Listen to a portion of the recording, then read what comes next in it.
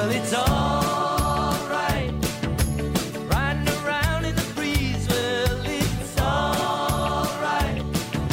If you live the life you please. Well, Welcome to The Dog Show with Julie Forbes. You're listening to Alternative Talk 1150 AM. And we have a great show today. We're talking with Tom Ryan, who's the author of a book called Following Atticus. And it's his story of hiking 48 high peaks, actually more than that, with his little miniature schnauzer and their friendship along the way. Before we get going with Tom, I'd like to acknowledge our sponsors. The Dog Show is brought to you in part by All the Best Pet Care. You can find them online at allthebestpetcare.com to see where all of their now 10 locations are around Western Washington. They have a new location in North Ballard on Holman Road. So if you're in that area, lucky you. Check it out. And The Dog Show is also brought to you in part by the Natural Pet Pantry, Seattle's original raw and cooked food for dogs and cats. You can find them online at naturalpetpantry.com. If you aren't feeding your dog and cat Natural Pet Pantry, you should be. And you can also find their wonderful food at all the best pet care locations. So 2 wonderful local companies that I adore, and I'm so thrilled to be partnered with them. So let's get going. We've got a lot to talk about with Tom, so we'll bring him on the show. Hi, Tom. Hi, Julie. Are we calling you? Are you in New Hampshire? We are. We're in the White Mountains, where we just got about 18 inches of snow today. Wow. Well, we as I was reading your book, which I loved, by the way, you grew up in Medway, Massachusetts, which is like 2 towns over from where I grew up, which is called Medfield. I think Millis is in between the 2 towns. Is that right? And Milford and Mendon on the other side. There's all those M's are in a row there. Yeah. And then you lived in Newburyport, Massachusetts for years, and my dad actually lived there for a couple of years as well, and I've been to Newburyport too, so it was really fun to hear, especially all the stuff about that I had no idea about Newburyport and the community and your paper, The Undertowed, and all that. It was really a neat connection to have that as I was reading the book. So tell us a little bit about your background and your, the Undertowed and kind of how all that started. And then, you wrote this book about your dog Atticus and your adventures with him hiking and kind of how you fell in love with the mountains and shared that with him and shared those adventures with him. But the first part of your book, you talk about your this newspaper that you owned and wrote that basically talked about the community of Newburyport. That was a very dynamic community. So tell us a little bit about that backstory and that you had a dog for just a couple of years. Is that right? Before Atticus? About a year and a half. Yeah. Yes. So you started this newspaper when you moved to Newburyport called The Undertowed. So tell us a little bit about that. Well, I moved to town because I was in love with a woman, Mm-hmm. and that relationship did not work out, but I stayed because of another woman. We had our first woman mayor in Newburyport. It was 1995, and it was a great era of gentrification. The old was coming in. The old was fighting to hold on, and the new was fighting to get footing in town. And the town was split 50-50, and a woman was our mayor. First time it was a 2-year term, and she was running for re-election. And her opponent was a famous good old boy in the area who had been mayor for 10 straight years. And the only reason he was really running was because he wanted her out of office. Mm-hmm. She was an outsider. She was a woman. And worst of all to them, she was a lesbian.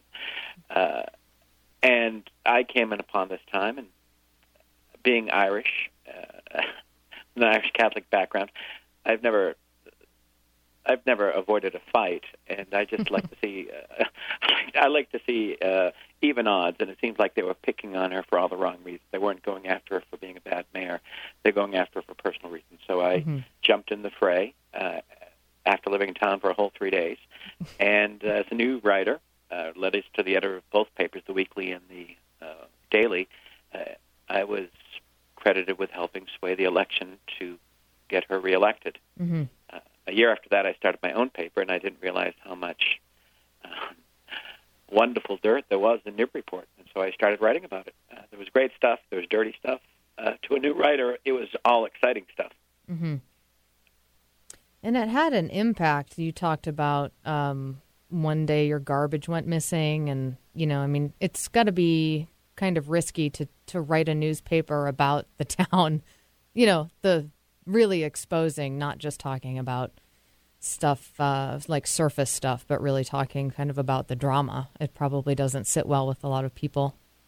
No, the people it sat well with most, with the masses who had seen this thing go on for years and years and years, business as usual, and the papers didn't cover it. Mm-hmm. And so when I showed up, I started listening to their stories and writing them, and they were as a fascinating sociological experiment. One of my friends would refer to it as my tires were slashed many times, windshields smashed, wow, death threats, my trash was taken, and ended up being the police who were going through it, seeing what they could find on me because I'd been writing about their misdeeds through the years. Mm-hmm. It was pretty heady. I didn't know anything about writing a newspaper, so I looked at people like Mike Barnacle in Boston or Molly Ivins down in Texas or Carl Hyacin in Florida and said, I'm going to do what they do. But the problem is when we read those columnists or national columnists, oftentimes we may have heard about the people they're writing about, but we don't know them. Mm-hmm. But I was writing just as vehemently, just as stridently, just as comically about all these people. But the difference is you knew them, you worked with them. They were a next-door neighbor. They were sitting on the city council with you. So the paper was much more personal, so the response was much more personal, positive and negatively. Mm-hmm. And so you had a dog, Maxwell G. Gillis, is that right? Your first Maxwell Garrison Gillis. Yep. That's And right. he was a schnauzer, and was he your first dog? First dog in years. I hadn't had a dog for years, and my landlord didn't allow one. Mm-hmm. And someone had contacted me from one of the city boards and said, please help us find this dog a home, put an ad in your paper. And somehow or other, I typed, I'll take your dog instead. That's right. He was an unwanted dog, and I ended up with Max, plain old Max, but Max soon grew into Maxwell. Mm-hmm. And since I was a muckraking journalist, two of my predecessors were Bossy Gillis, a former mayor, who wrote a paper called The Asbestos because it was too hot to handle, and William Lloyd Garrison, who wrote The Liberator and played a part in the Civil War. So plain old Max became Maxwell Garrison Gillis, and for a year and a half, he was my constant sidekick. He went everywhere I went. What a life for a dog to have. So, for a neglected dog that was getting ready to be shipped up to a shelter, and most likely it would not have been rescued and probably would have met his demise. So yeah. We found each other at the right time. Yeah. And so after Max passed, you sought out another schnauzer. And you have this great relationship with the breeder that you talk about throughout the book. And especially at the beginning as you're trying to kind of negotiate your relationship, and you and Atticus are sort of getting to know one another and establishing yourselves with each other. There was one story about when you try to leave him home alone, and he was like, no, you need to take me. Yeah, Paige Foster was the breeder, is the breeder, and she's this fascinating Southern woman. I mentioned Molly Ivan. She has that straight, shoot-from-the-hip accent and sage advice, but she spent most of her first few months laughing at me. I think this city boy who wasn't afraid to take on dirty cops and kept a baseball bat in the back seat of my car, and here I was being pushed around by a 5- and 6-pound puppy. Yep. Her advice in the beginning was to carry Atticus wherever you go, and don't let anyone else hold him for the first month. That stretched into about 2 months because it was good for my broken heart of losing Max. And it worked so well between us, but when I decided one day I was going to leave him home, and one time he just decided that was not going to be the case. And as you read in the book, he has his own way of rebelling, and like a lot of puppies will do, he used his poop. Yep. And as Paige would say with much gleeful laughter, you broke the contract. He's letting you know that he doesn't like that. So you have to work this out between yourselves. Mm-hmm. And it's just a matter of kind of convincing him, I'll take you with me when I can, but sometimes you have to stay home. Yeah, I think because of Paige, one of the wonderful things, I don't know anything about raising a dog, and I'm definitely not an expert by any means, but one of the things I loved Paige teaching me was just treat him as you want to be treated. And that worked very well for us. Perhaps it worked more so well for us because I worked out of my own apartment and he was with me all the time. Or maybe it's, as Paige says in the book, and references a couple of times throughout the story, he was the most unusual dog she had ever bred. She felt it from the very beginning. More than 1,000 puppies she'd bred, he was the one she wanted to keep. And yet you got him. Yeah. See, going on the book tour, Julie, people ask you all kinds of questions, and I keep finding out more things about my story from the questions they ask me. And one of them is, what's your book about? And as you've read the book, as my editor, Cassie Jones, says, there's a lot of layers to the story. It's like an onion. You keep peeling and peeling. There's father and son, there's mountains, there's nature, there's man, there's dog, there's city versus country, the transformation of one person. But I like to think that at the core of our story is a bit of a theme of selflessness. And when you read the story, you read about Paige and her unfortunate life at times, and she was not the happiest of life, but she ended up giving up the one dog she'd never wanted to give up to a man she never met because she felt I needed him more than she did. And later that will play a part. Atticus will exhibit his own selflessness throughout the story later on. Yeah. Well, it is. We're gonna take a quick break here in just a few seconds, but it is such a great story. Like you said, there's so many aspects of it. Another thing too would be, like you mentioned, the nature and relationship between a person and his dog, and also you talk a few times about, especially in the wintertime, your sort of inner demons coming out and confronting that fear, and it's just there's a lot to it, and it's a great book, and we're going to talk more about the story. But let's take a quick break right now. We'll be back in just a few minutes. We're talking with Tom Ryan, who's the author of Following Atticus. You're listening to The Dog Show with Julie Forbes on Alternative Talk 1150.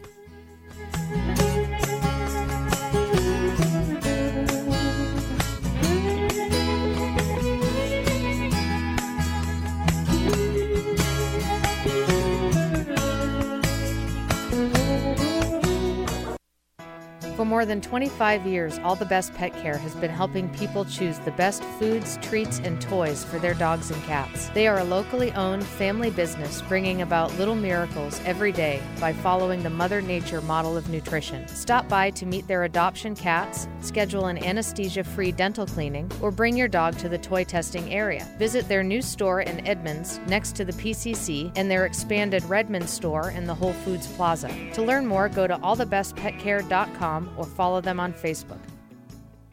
For home repair, remodel, and construction advice, ideas, and stories, tune into Constructing Whatever. With over 40 years of combined experience, hosts Tim, Lynn, and Anna talk about whatever, from important need-to-know topics, taking your questions, latest industry news, and a whole lot of personality. Start your weekend with us, Constructing Whatever, every Saturday at 10 a.m. Celebrating National Saxophone Week. Everything you wanted to know about sax, but were afraid to ask. Saturday at 10 a.m. This is Martha Norwalk. Every Sunday morning, beginning at 9 a.m., thanks in part to Connect and Optigest, we cover the world of animals. This week, November 11th, we're doing a special diet and nutrition show. Bob Vella from Canine Caviar joins us. Find out how the alkaline formula helps our dog friends.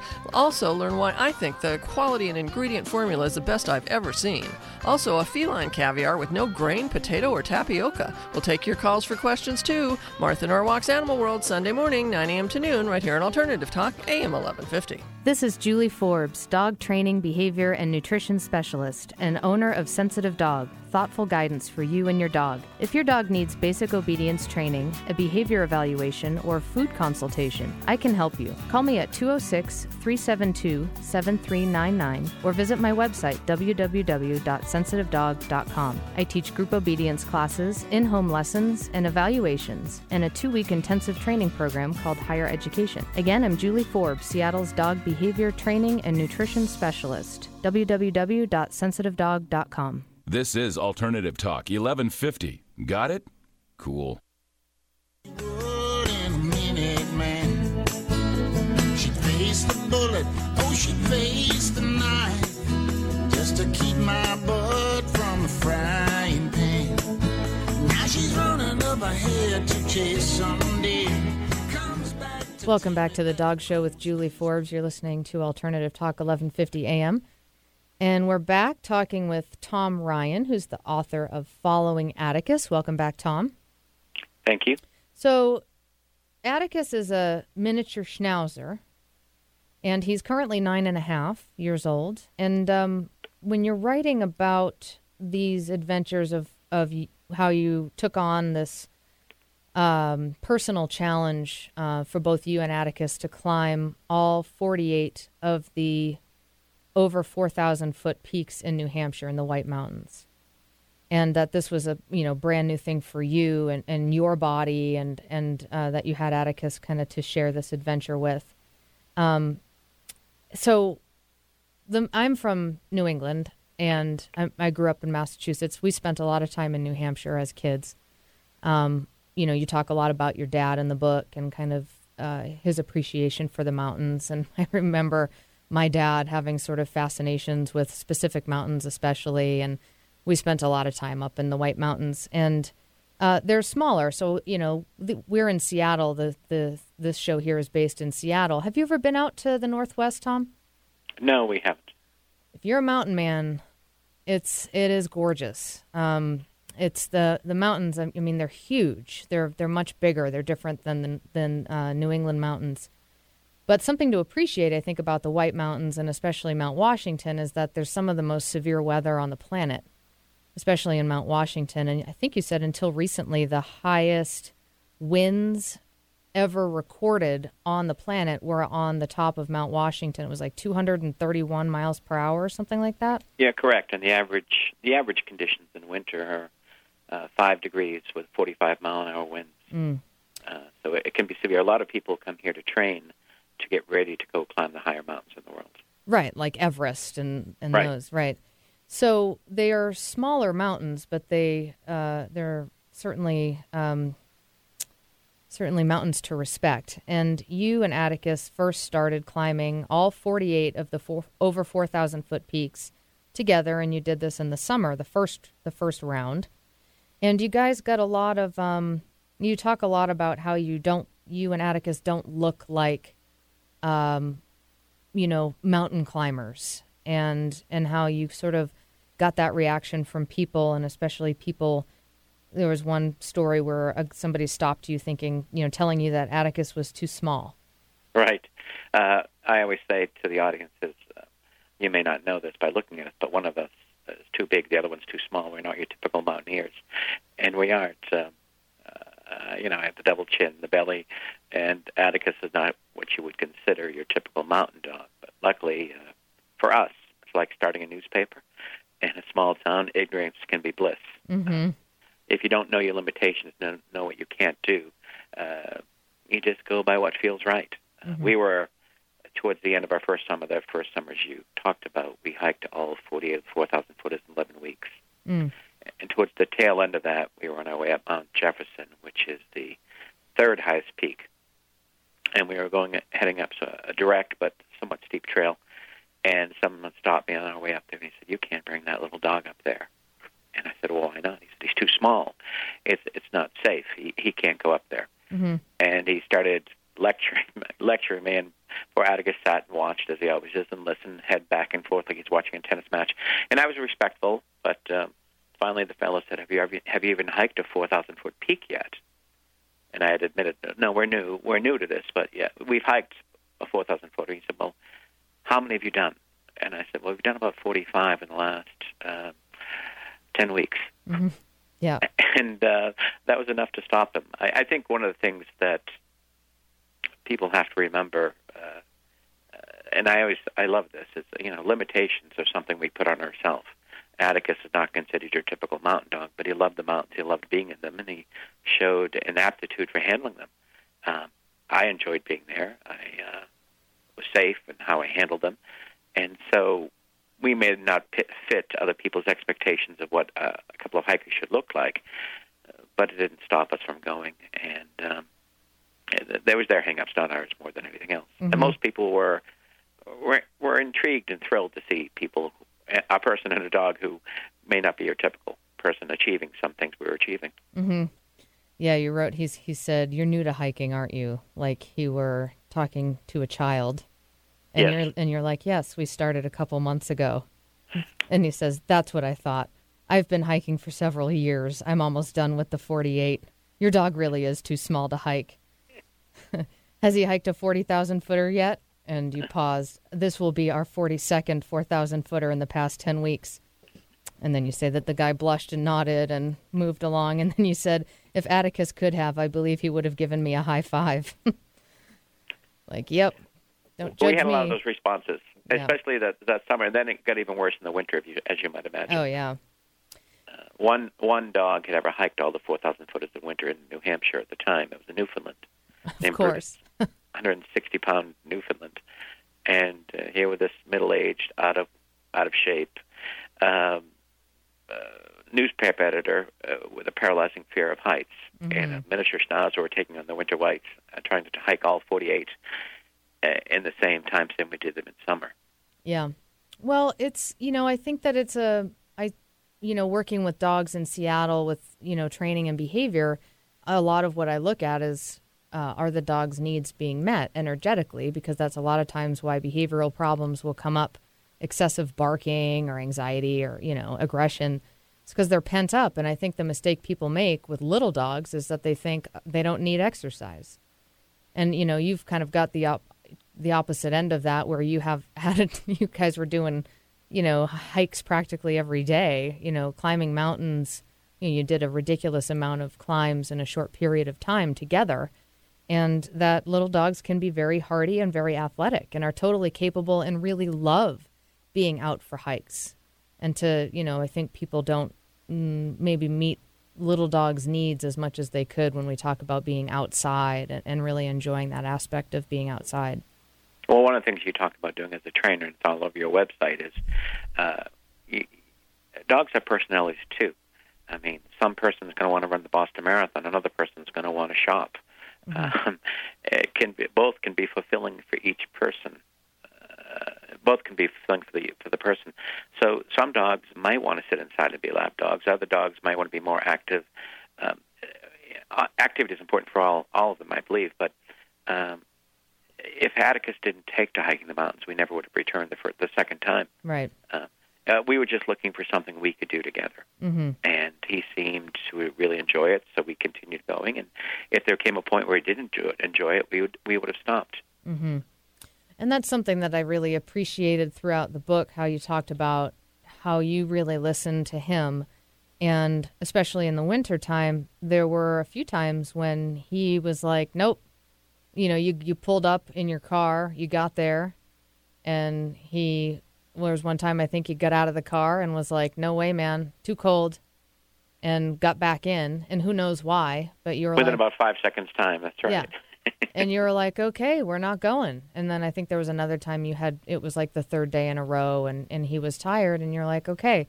Like you said, you would never have forced him to do it if you didn't feel like he really wanted to be there. And it was clear that he did for the most part, but that you did listen to him. And I think that that's something important that, again, that a lot of people don't necessarily do with their dogs, is really listen to them as individuals and kind of respect their wishes at times, because they do have them. There's a controversy here. If you hike all the 48 4,000 footers, the Appalachian Mountain Club awards you a patch and a scroll saying you finished. Dogs are allowed to apply for their people with the dogs can apply for their dogs patches and scrolls as well in the summer months, but in the winter they won't do it. Only one dog had done in the winter, and then they decided it was too dangerous. And a lot of people who hike with dogs have talked to me because it's become somewhat prominent, saying, would you please fight for our rights to get a patch and a scroll for our dog in the winter months? And I say, and I think I confuse them, because I say, no.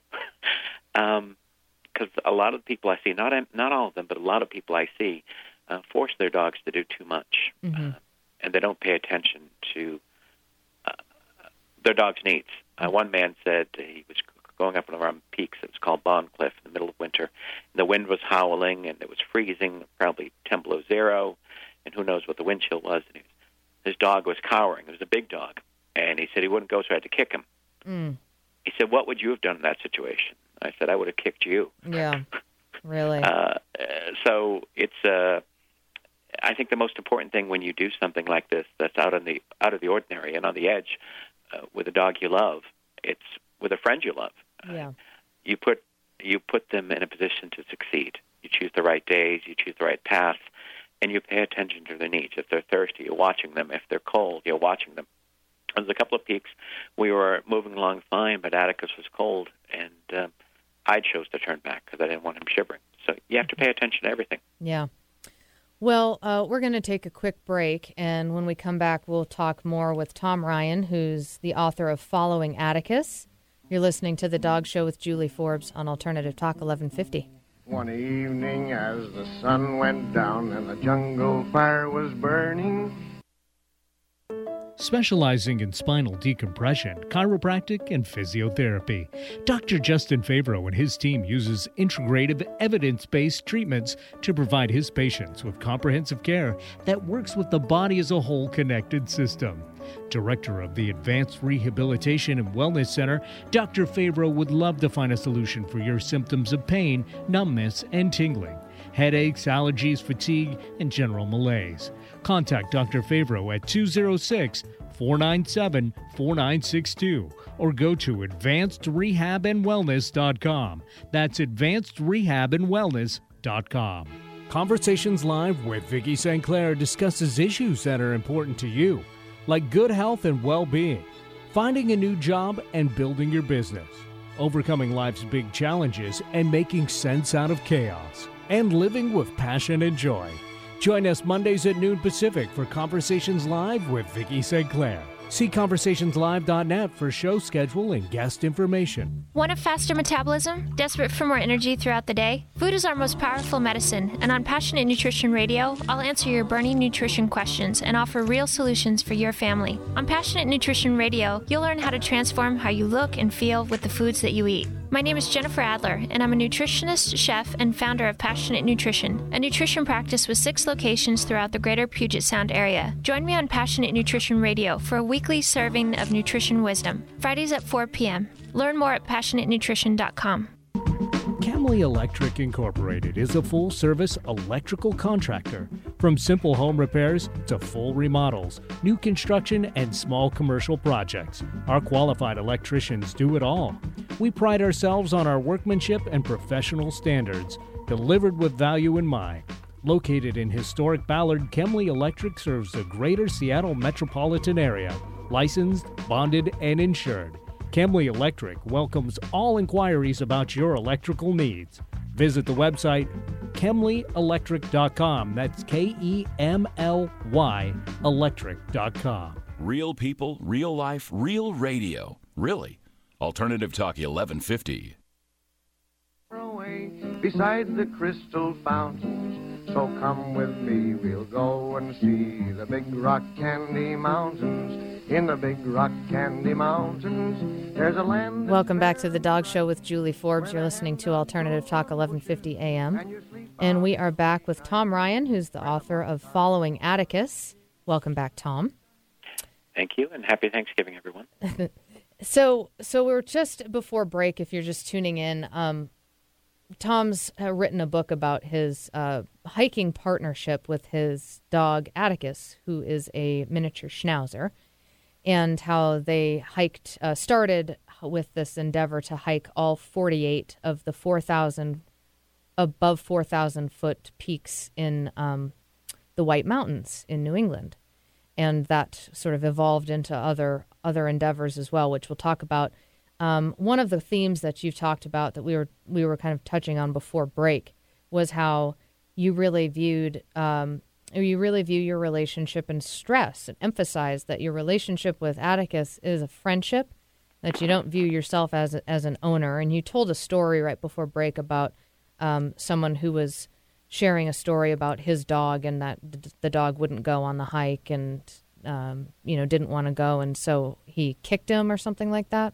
Yes, he was trying to get him to climb above tree line, and the dog was afraid and cowering because the winds were roaring and it was slippery and bad conditions, and the fellow kicked him.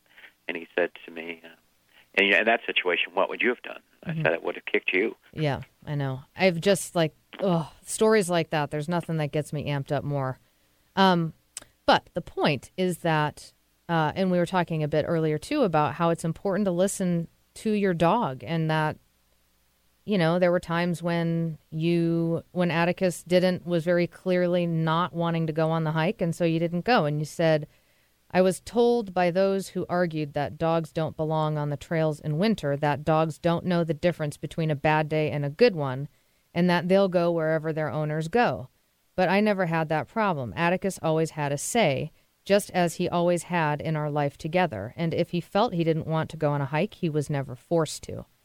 And that's just such a great thing to put out there for people to get and to really listen to their dog, because sometimes, and you said, potentially that could have kept you safe, just listening to Atticus's instinct. Right. I mean, listen, you hike with a dog. Dogs maybe made more for nature than we are in some ways, but they're like children at times. They're our responsibility. We have to look out for their best interest. Atticus has to say, even in summer, of course. One summer day, we went to hike one of our easier 4,000 footers. It's Mount Hale. It's only a 4.4 mile round trip, and about a third of the way into the trail, there's a very small stream you can leap across. And Atticus and I have both leapt across it many times. We've climbed it probably 15, 16 times now. But one summer day we get there, it had just finished raining, and we got there, and this stream was running high and it was running loud, and I jumped across, and I was sort of surprised to see he didn't. And he stopped on the other side, and he just sat down on a rock. So I jumped back to offer to pick him up, and he laid down. His signal to me was, I don't want to go across. So we turned back and went home. The next day we came back. The stream was still running high. I jumped across. He didn't. Same thing. I went to pick him up. He lay down. So we went home. The third day I jumped across. He did too. So our dogs are just like friends. I always think about the Seinfeld episodes where they're at a party. They give each other a signal when they want to leave. Your dogs will give you the same signals. It's a friend. If you pay close enough attention and think of them as something other than an accessory, you're halfway there. And this whole thing, like man's best friend, and dogs are man's best friend, and this phrase has been said for ages. Well, what about the other way around? Are we our dog's best friends? Really, if you ask the dog, I think a lot of people assume, yes, of course. My dog loves me. Like, it's just an assumed thing. I pick the dog, and automatically the dog just loves me, and I don't have to do anything to be a good friend to my dog other than just to receive the dog's love. I mean, it's sort of like this egocentric thing, and I think it's important to really ask, are we being our dog's best friends? If you asked your dog, how many things a day does your dog get to look forward to?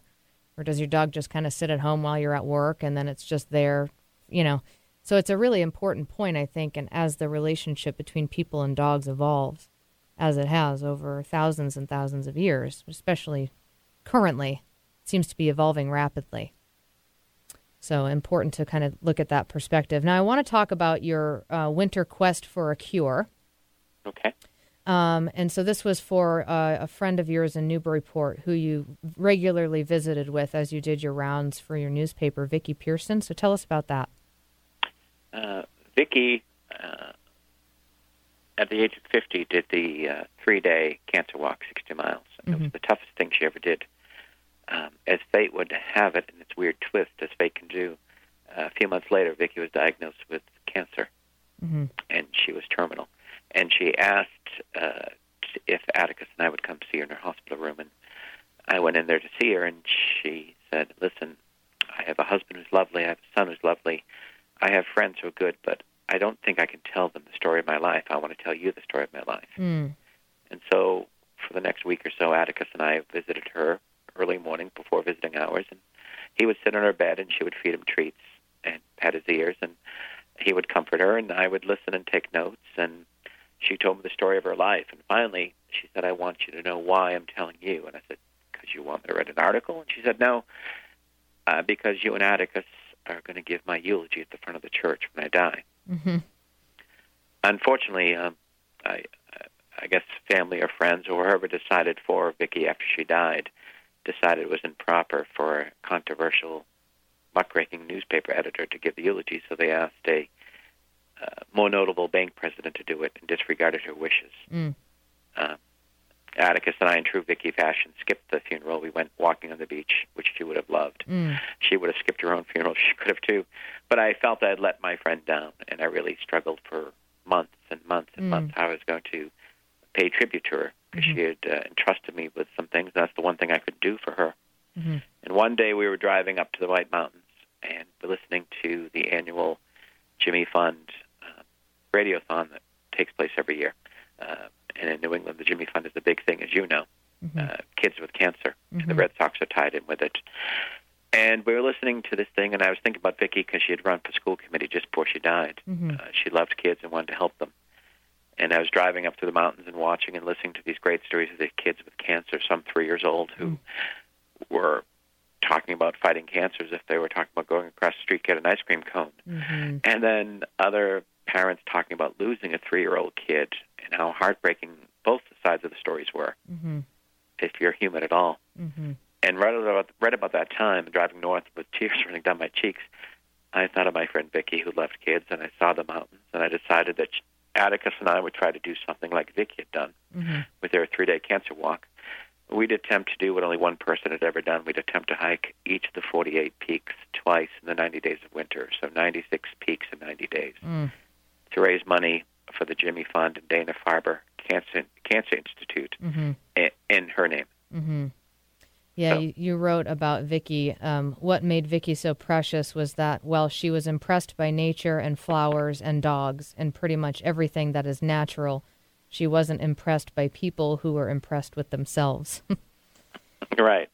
And, Dana-Farber, my mom is an ovarian cancer survivor, and she was spent some time in Dana-Farber for her infusions, for chemo and stuff, and she used to go down to the children's floor. She said anytime I ever started to feel sorry for myself, I'd go down to where the kids with cancer were, and it just gives you a different perspective. It's really something else. It's an extraordinary place, and with a lot of extraordinary people on both sides, the healers and the ones who need healing. They trade off back and forth. So you talk a lot in the book about, or a few times throughout, times at night in the winter when you felt scared, and how they were times where, you talk about kind of facing your fears and sort of your inner demons kind of coming out and facing those fears, and that when you face the fear and let it be, it tends to go away. Whereas if you run from it, it tends to feel bigger. Right. And you talk about the witch, or the, where you hear branches crackling and your imagination starts to go, and how you just felt a couple times that you just sort of stopped and sat and stayed with the feeling, and that then you felt better. And it was, of course, always nice to have Atticus with you when you're in the middle of the woods and it's dark and it's wintertime. Yeah, it's funny when a 20-pound dog is not afraid, but the 250-pound man is. Yeah. It helps to have that security blanket. Yeah. There was a... you wrote, it is any wonder why many of those who were thought to be prophets throughout history found their peace wandering the desert, climbing mountains, or out at sea. It's the natural world that heals the soul. And, it's just great that you had the awareness to go and search that out for yourself and find that. And it's something that we certainly disconnect from, I think, with how fast everything moves and how you can do 5 different things all at once from your phone, and everything's faster. And it seems to be something that I see dogs teach us or remind us really how to be present and how to slow down when you're working with a dog, or, training a dog or working a dog through a behavioral problem.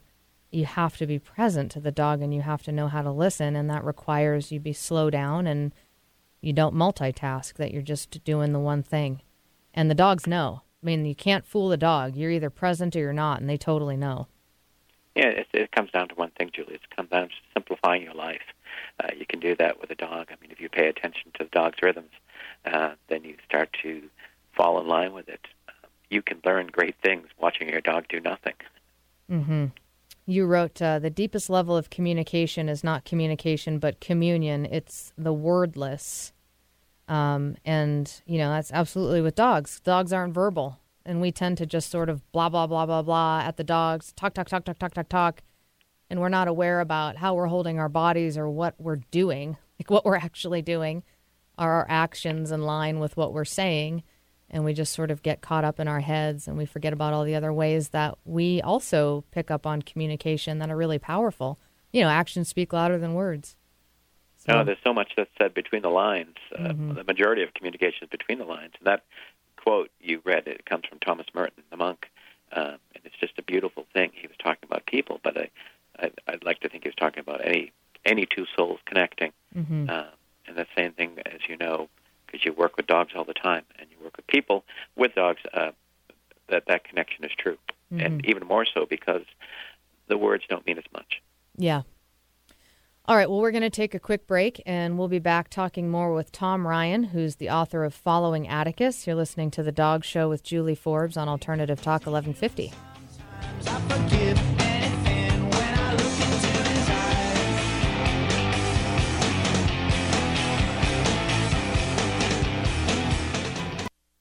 Natural Pet Pantry is Seattle's original source for wholesome dog and cat meals, offering 8 different proteins to accommodate your pet's dietary needs. Made locally using all U.S.-sourced ingredients, their freshly ground stews, raw or cooked, can be purchased from their Burien shop, most independent pet supply stores, or delivered right to your home. Natural Pet Pantry will even work with your vet to custom blend a prescription diet for your pet's unique needs. Go to naturalpetpantry.com for more information. Natural Pet Pantry. It just makes sense.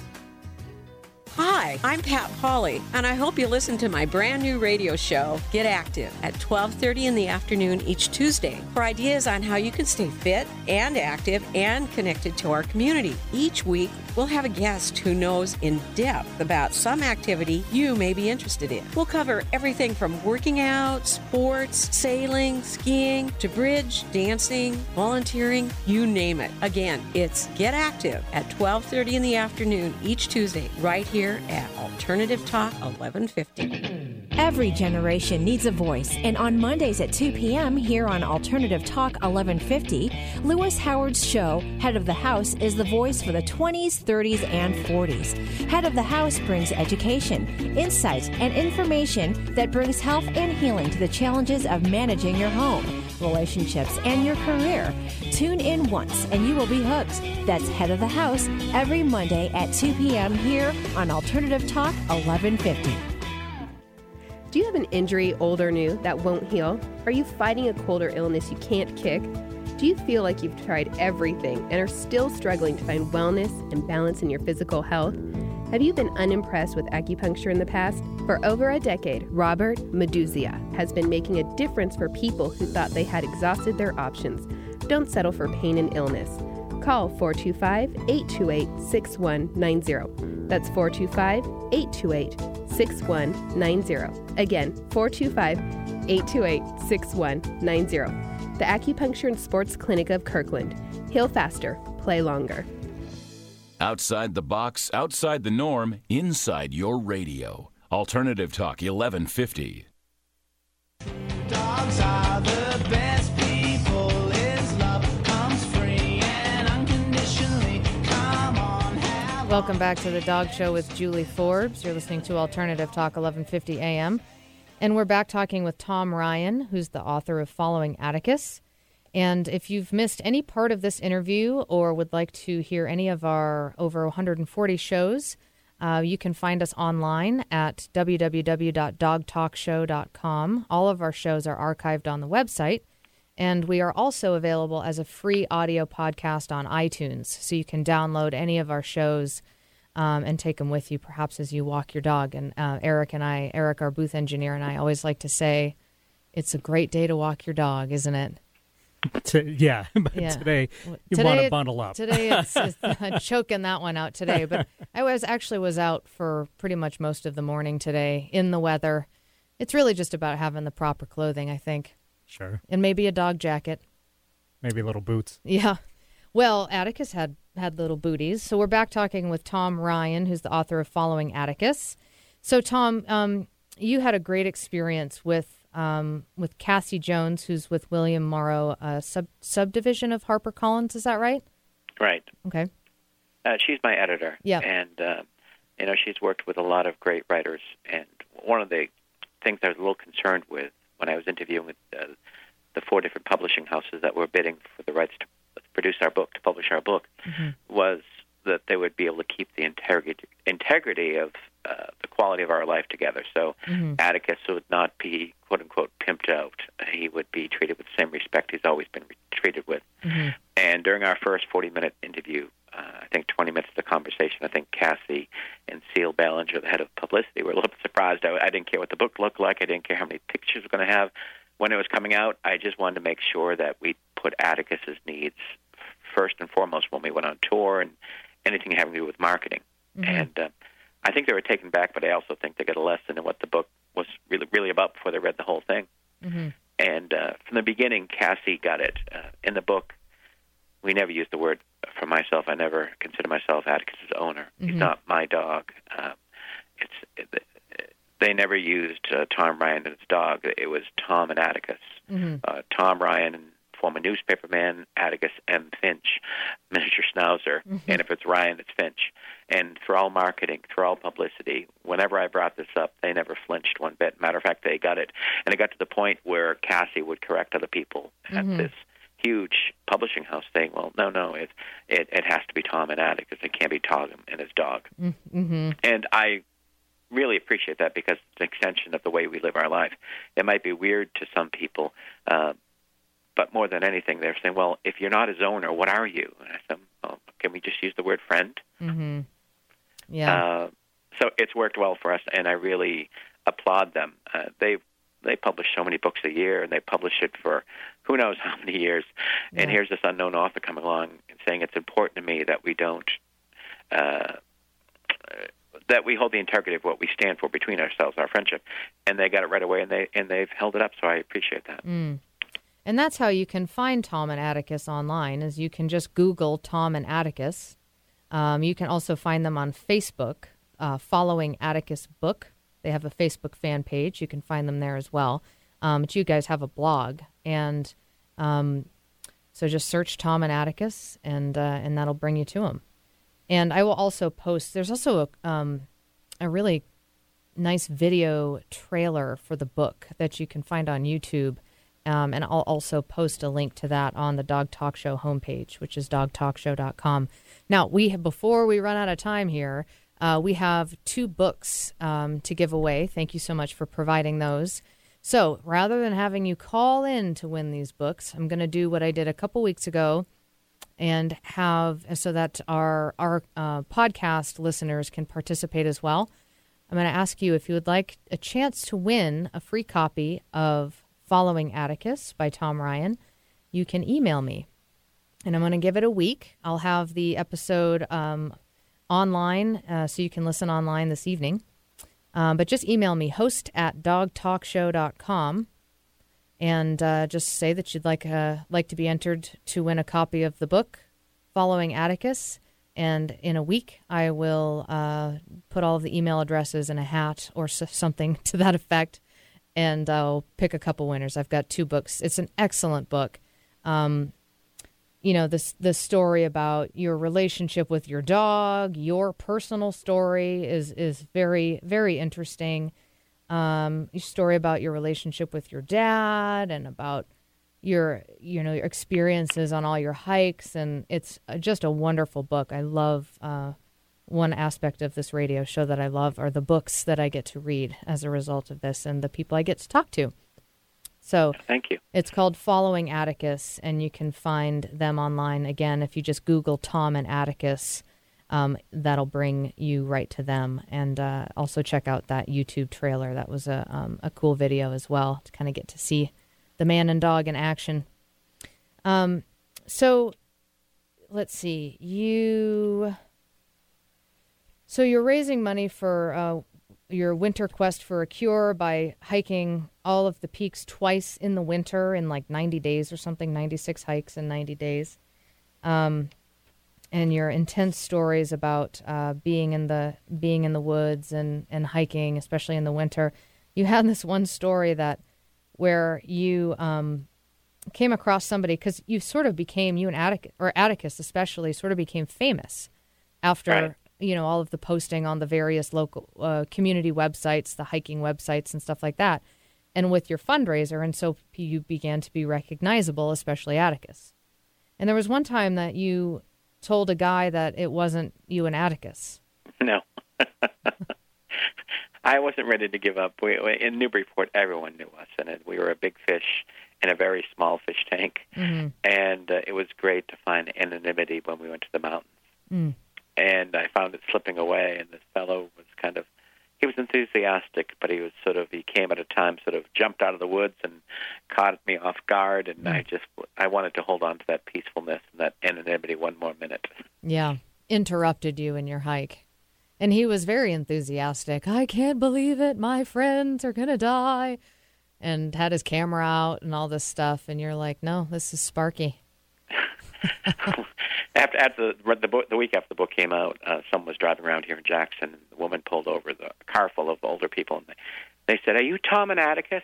And I went to hesitate. And she said, "I know you're not Mike and Sparky. I just read the book." And I was like, damn, I have to come up with a new name. Can't do that anymore. Do you live in Jackson?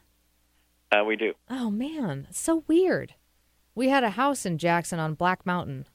Oh, yeah, we're probably about 2 miles from there. Yeah, and Attitash and, the Alpine Slide. That's fun. We're blessed to live where we do.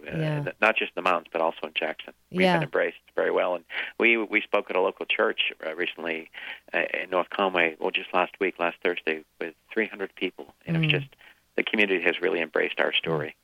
Well, I encourage you to take your story to the Pacific Northwest, because we are mountain lovers out here, and would love to meet you in person if you're ever in the area. Well, that's why we're giving Cassie Jones a plug, so our editor can now go talk to publicity to get us out there, right? Yes, absolutely. Well, Tom, it's been wonderful to talk to you today. Thanks so much thank you to you and Atticus for your time today, because I am sure Atticus is still right with you.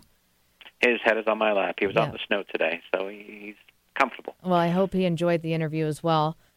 And again, this book is called Following Atticus. I'm assuming Amazon.